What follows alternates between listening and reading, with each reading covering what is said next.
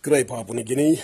The end of another day, and I hope you're resting. I hope you're taking time off to spend with your family, with yourself, doing things that you enjoy, things that are important, things that are going to be positive for you. This is a rant about, well, actually it's not a rant.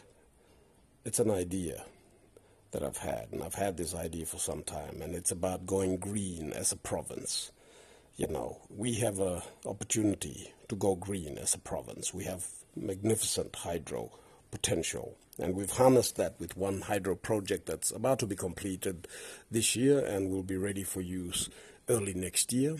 That is the Divune Hydro Project, which will be producing 3 megawatts of power, enough to be able to sustain our activities and the need for power in that part of the province. In addition to that, we are proposing a solar farm, and with our hydro power capacity and our solar farm capacity, we will be able to put off our diesel generators so that they are only used as backup and only when necessary. Eventually, I aim to phase that out and eventually go totally green energy.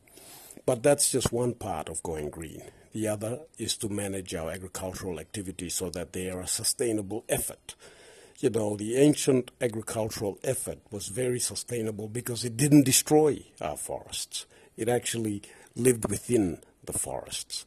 And it was an effort where tribes would farm within a forested area and nurture these plants, these crops that they planted so that they became part of a forest without chopping down any trees, or if they did cut trees, they were very small trees, they were minuscule, they were shrubs, and they would grow their crops within the forest, and they would become part of the forest, protected by the forest, and then tribes would harvest them as they moved around in a semi-nomadic type fashion within their land boundaries.